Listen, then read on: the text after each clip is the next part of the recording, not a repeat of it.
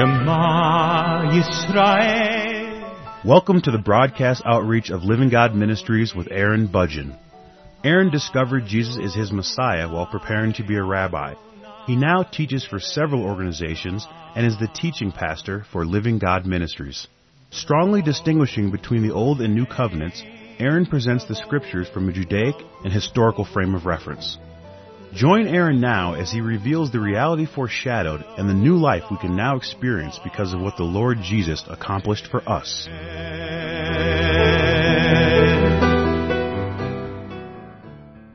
What does it mean to live the Christian life? If you were to take a survey and ask a handful of people, what does that mean? What does it mean to live the Christian life? What does that mean to you? Then in general, the kind of answer you would get would sound something like this. The Christian life is about being obedient to God.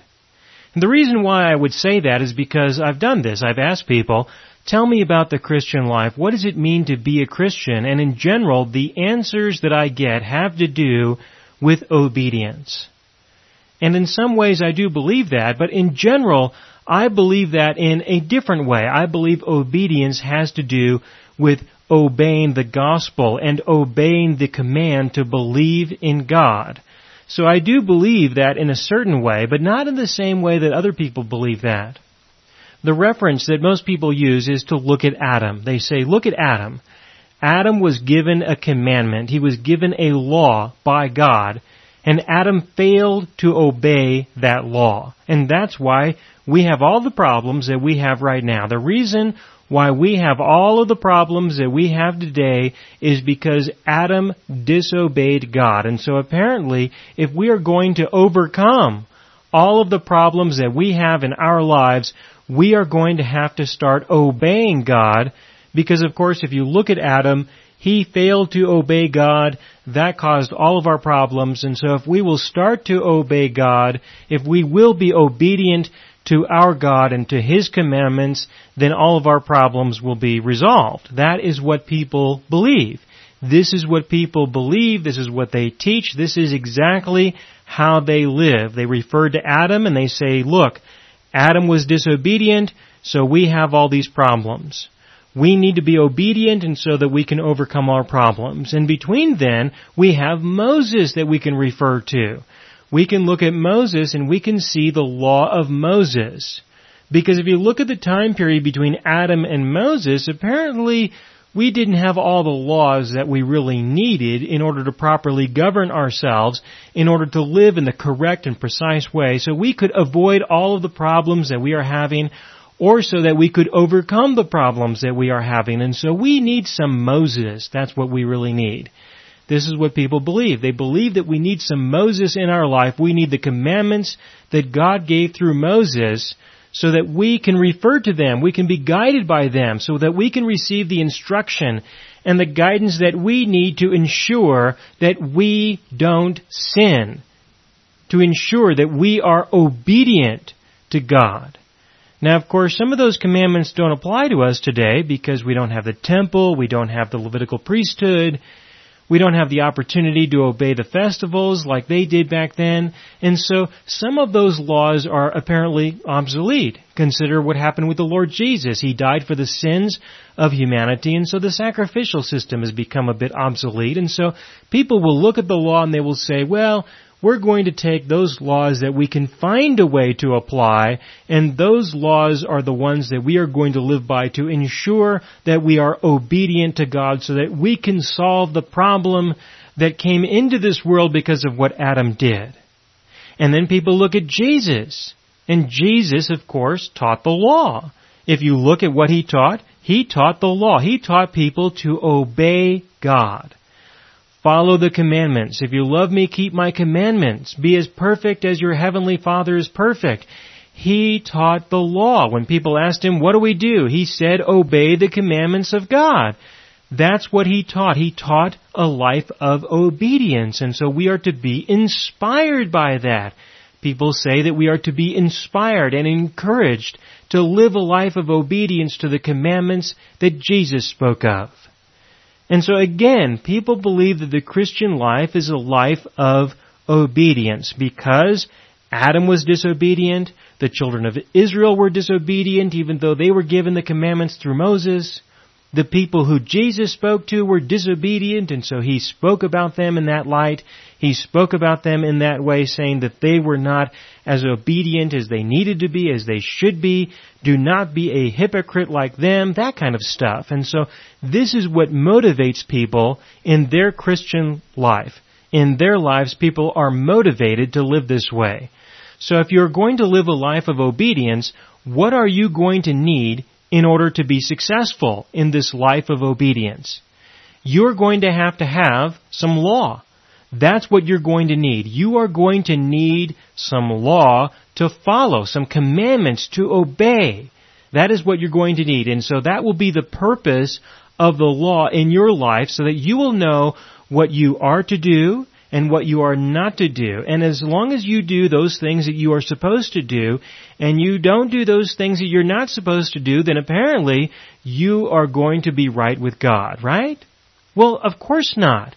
No matter how hard you try, no matter how committed you are to this task, no matter how devoted you are, no matter what you sacrifice, it doesn't matter, because you will never be successful. And if you don't believe that, then that's fine. That just tells me that you need to keep at it. You need to try harder. You need to be more sincere. You need to be more devoted. You need to be more honest with yourself. Maybe you should ask some people around you and ask them how you are doing, how obedient you are, how loving you are. Ask people around you for some guidance, for some help, some discernment, some evaluation. Get some accountability in your life, and so you can be sure that you really are as impressive as you think you are. But chances are you're going to find out that you're not as impressive as you think you are. And that should be a wonderful, encouraging thing for you, to be more devoted, to be encouraged to be more devoted and committed to the task. But the end result will always be failure. It will always be failure, because you forgot the deception. You forgot who started this to begin with. It was not God, it was the devil. The devil started this because he's the one who tempted Adam. He tempted Adam with the tree of the knowledge of good and evil. He told Adam, listen, God does not want you to know what is good and what is evil. Because if you do, then you can be like God. You can be perfect. You can be holy because of your knowledge of good and evil and your obedience to the commandments of God, based on this knowledge of good and evil that He has established, that He has planted right here in the Garden of Eden. It was the devil who promoted this. He is the one who lied to Adam and said that this is right for you, that this is how you need to live. And so when Adam believed the devil, he experienced the consequences that God said he would experience. But this is how it worked out. Adam looked at the tree of the knowledge of good and evil and said, I just need to know what the knowledge of good and evil is, and if I do, then I can be like God created me to be. I can perhaps even be better. And he ate from the wrong tree, and then he had exposure to the knowledge of good and evil. He did. Now the penalty that God described that Adam would experience was the penalty of spiritual death. And I explained this in the previous program, that the spiritual death was the real issue that now entered into the world, and that this was an issue that would need to be resolved. But between the time of spiritual death entering into the world and God providing a solution to this problem of spiritual death, between that time, and of course the spiritual death occurred with the fall of Adam, and it was resolved with the death and resurrection of Jesus. And so between Adam and Jesus, what was God going to do? What would He do during that time period? Well, what He did was He dealt with the issue of the knowledge of good and evil. He dealt with that. He showed people, He gave enough evidence to demonstrate that we could not function on that basis. That through the knowledge of good and evil we could not be who He created us to be. That He created us to function in a completely different way that had nothing to do with the knowledge of good and evil. We did not have the knowledge of good and evil before Adam fell, and after Jesus rose from the dead and provided salvation, the knowledge of good and evil again would have no fundamental value to a new believer. We are now led and guided personally and individually by the Holy Spirit, not by the knowledge of good and evil, not by the law. We are led by the Spirit, not by the law. And you cannot be led by both. If you are led by the law, you are not led by the Spirit. If you are led by the Spirit, you're not going to be led by the law. You're going to be led by your God, by this person, this individual who is within you, who will teach you and guide you and lead you into all truth. But again, between the time of Adam and Jesus, the living God resolved this question of, do we live according to the knowledge of good and evil, or do we not? And He provided His contribution to this great effort of humanity to try to live on the basis of the knowledge of good and evil. And that contribution was the law of Moses. He gave the law of Moses to show that we could not obey it, that we could not function as He created us to function just because we know what is good and evil. That's why He gave the law. He gave it for that reason.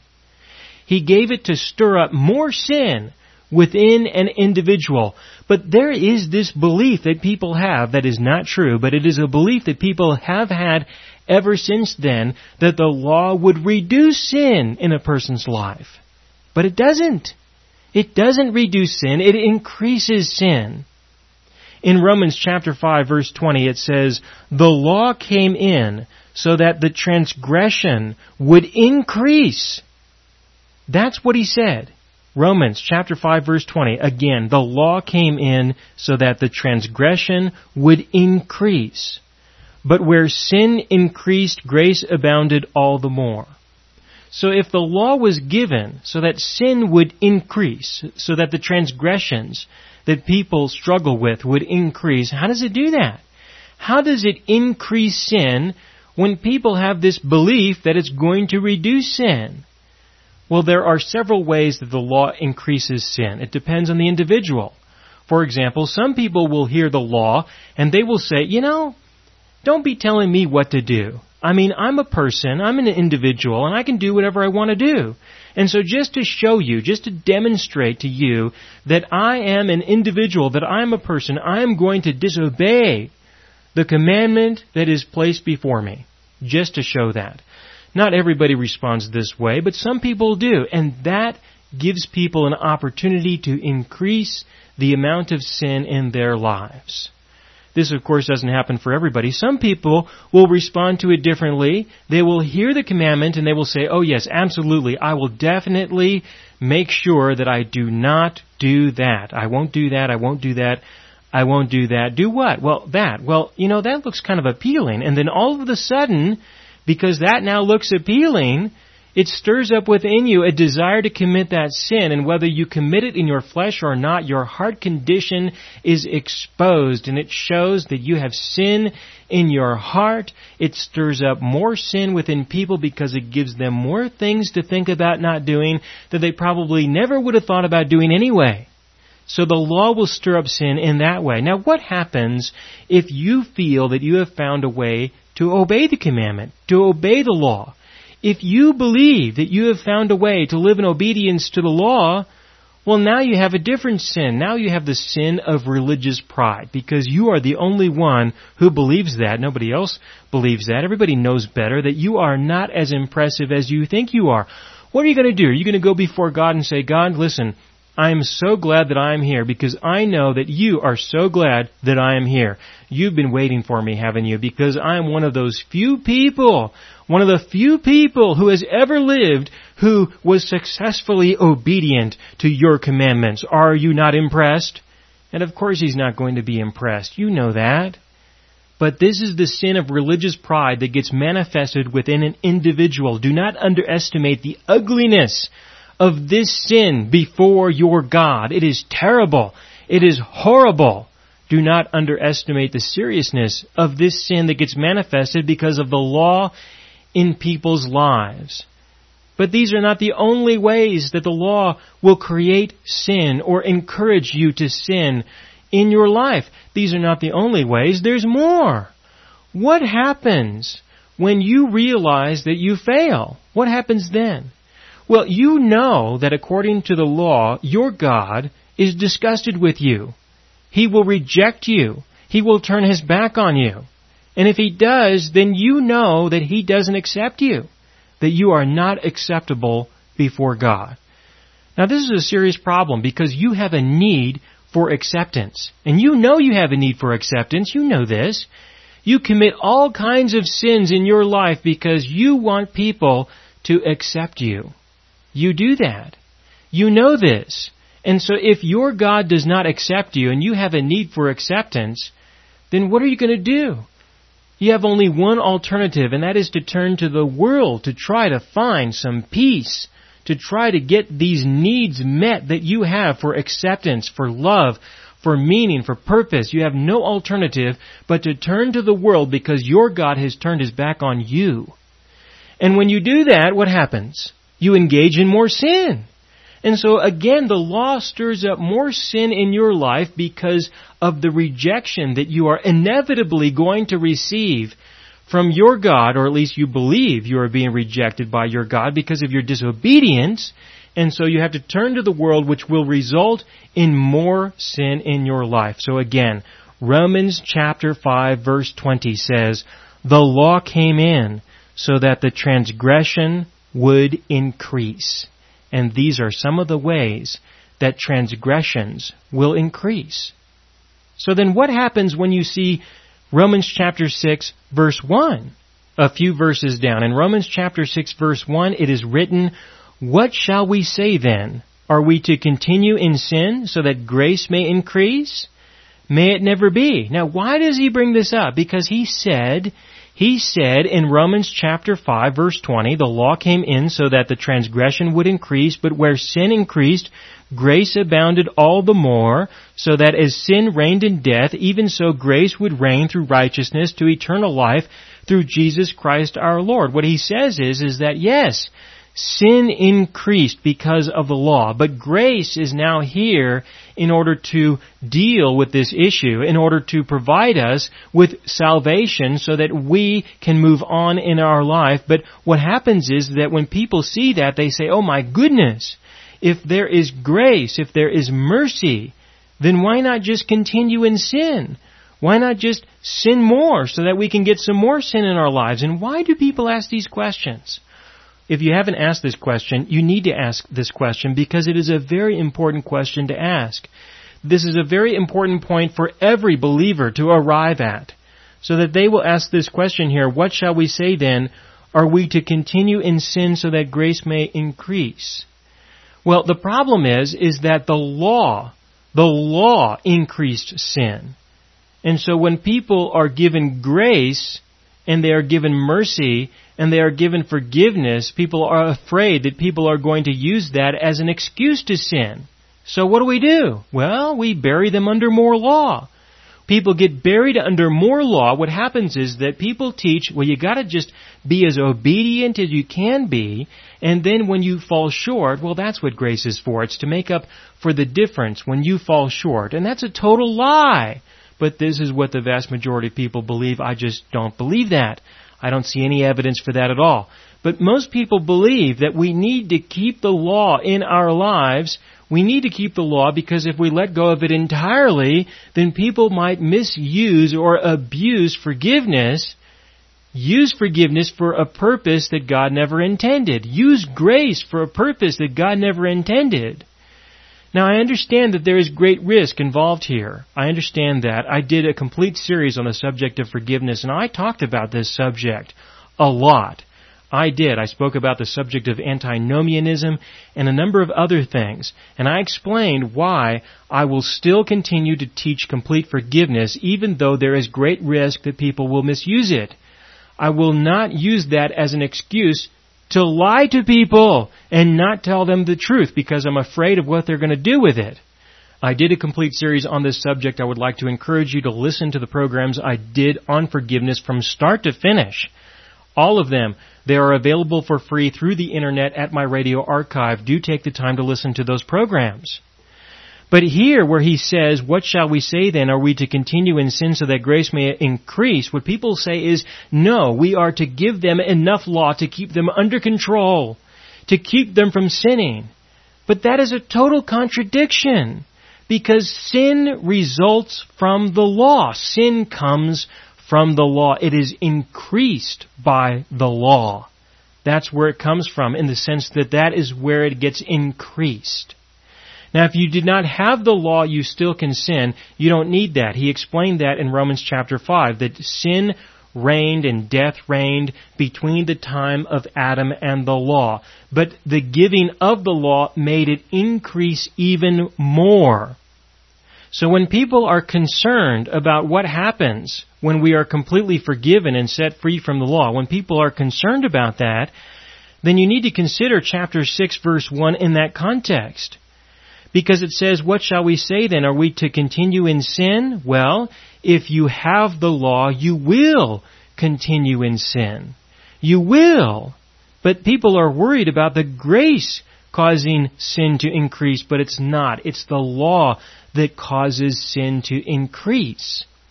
And so this question is based on a deception. It is based on a person's belief. They're still wanting to hold on to this belief that the law will reduce sin in a person's life. And they're concerned that the grace of God will increase the sin in a person's life. But the truth is that it's the other way around. Grace will reduce sin in a person's life, whereas law will increase the sin in a person's life. Now, how can I say that grace will reduce the amount of sin in a person's life? Well, let's go back and consider the law and what it does to an individual when a person fails and the Lord turns their back on them. Well, grace does the exact opposite. Grace says that He will not turn His back on you, that He will continue to love you, that He will continue to accept you. And if He does, then what happens when the temptations of the world are presented to you? What happens when those temptations are presented to you? Well, the real root temptation that is there is a temptation that says that if you will sin, you will be accepted. If you will sin, you will be loved. That's the real temptation. So if a person will rest in the grace and mercy of God, in His love and His acceptance, if a person will rest in that, then they will be able to say no to the false advertising of the world. They will be able to say no to sin, not because of the commandment, but because of the condition of their heart, because of who they are on the inside, because of the fulfillment that they have because of their relationship with their God. That is how a person will say no to sin. It will not happen because of a commandment or because of a law. It will only happen when their heart has been transformed and changed. When you as a person have been fulfilled by the presence of your God and what He has for you, only then will you have what you need in order to say no to sin. And so it's very easy for a person to ask this question, well then why don't we just go out and sin if He doesn't hold our sins against us anymore? It's very easy for a person to say such a thing when they do not know the grace of God and the power of it. And that's what I hear. I hear people saying that. When they say we need the law because we need to keep people under control, it's only because they do not know the power of the Holy Spirit in their lives. They do not know the love of God and what He will do to an individual who rests and trusts and believes in Him. They just don't know that. And so I want you to continue to pursue that, because when you experience this personally yourself, you will then know what I'm talking about. And only then will you know what I'm talking about. But to do that, you must let go of the law, and you must believe the truth that has been revealed about forgiveness, about grace, and about mercy. The door has been opened to you through the complete forgiveness of sins, but you must walk through it and experience what's on the other side. You cannot just peek through the door and see if what you see meets your approval. It doesn't work that way.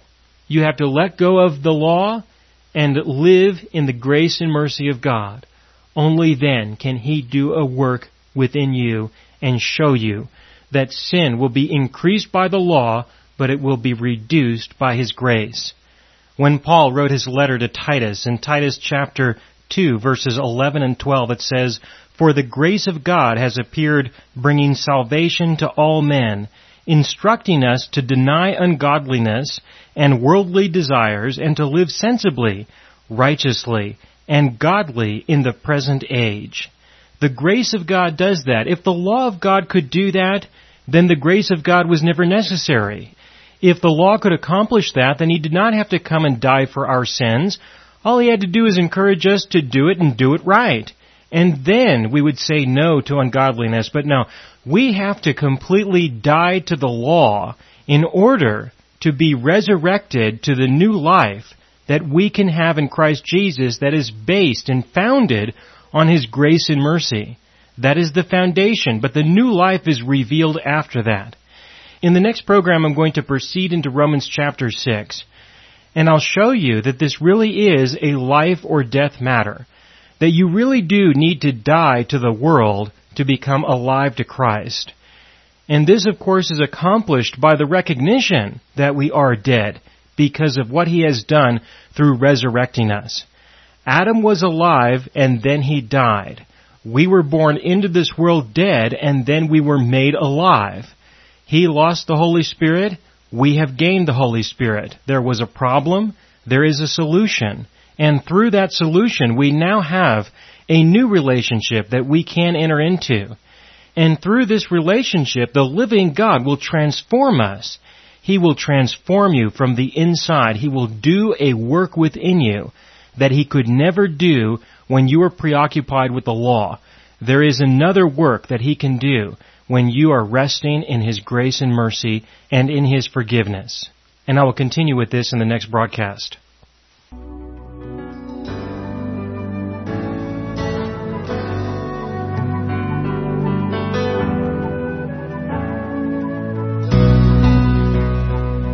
You have been listening to the broadcast outreach of Living God Ministries.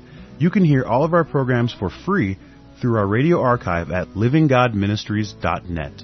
That is, livinggodministries.net. Do help us develop new radio programs and continue broadcasting on this and other radio stations.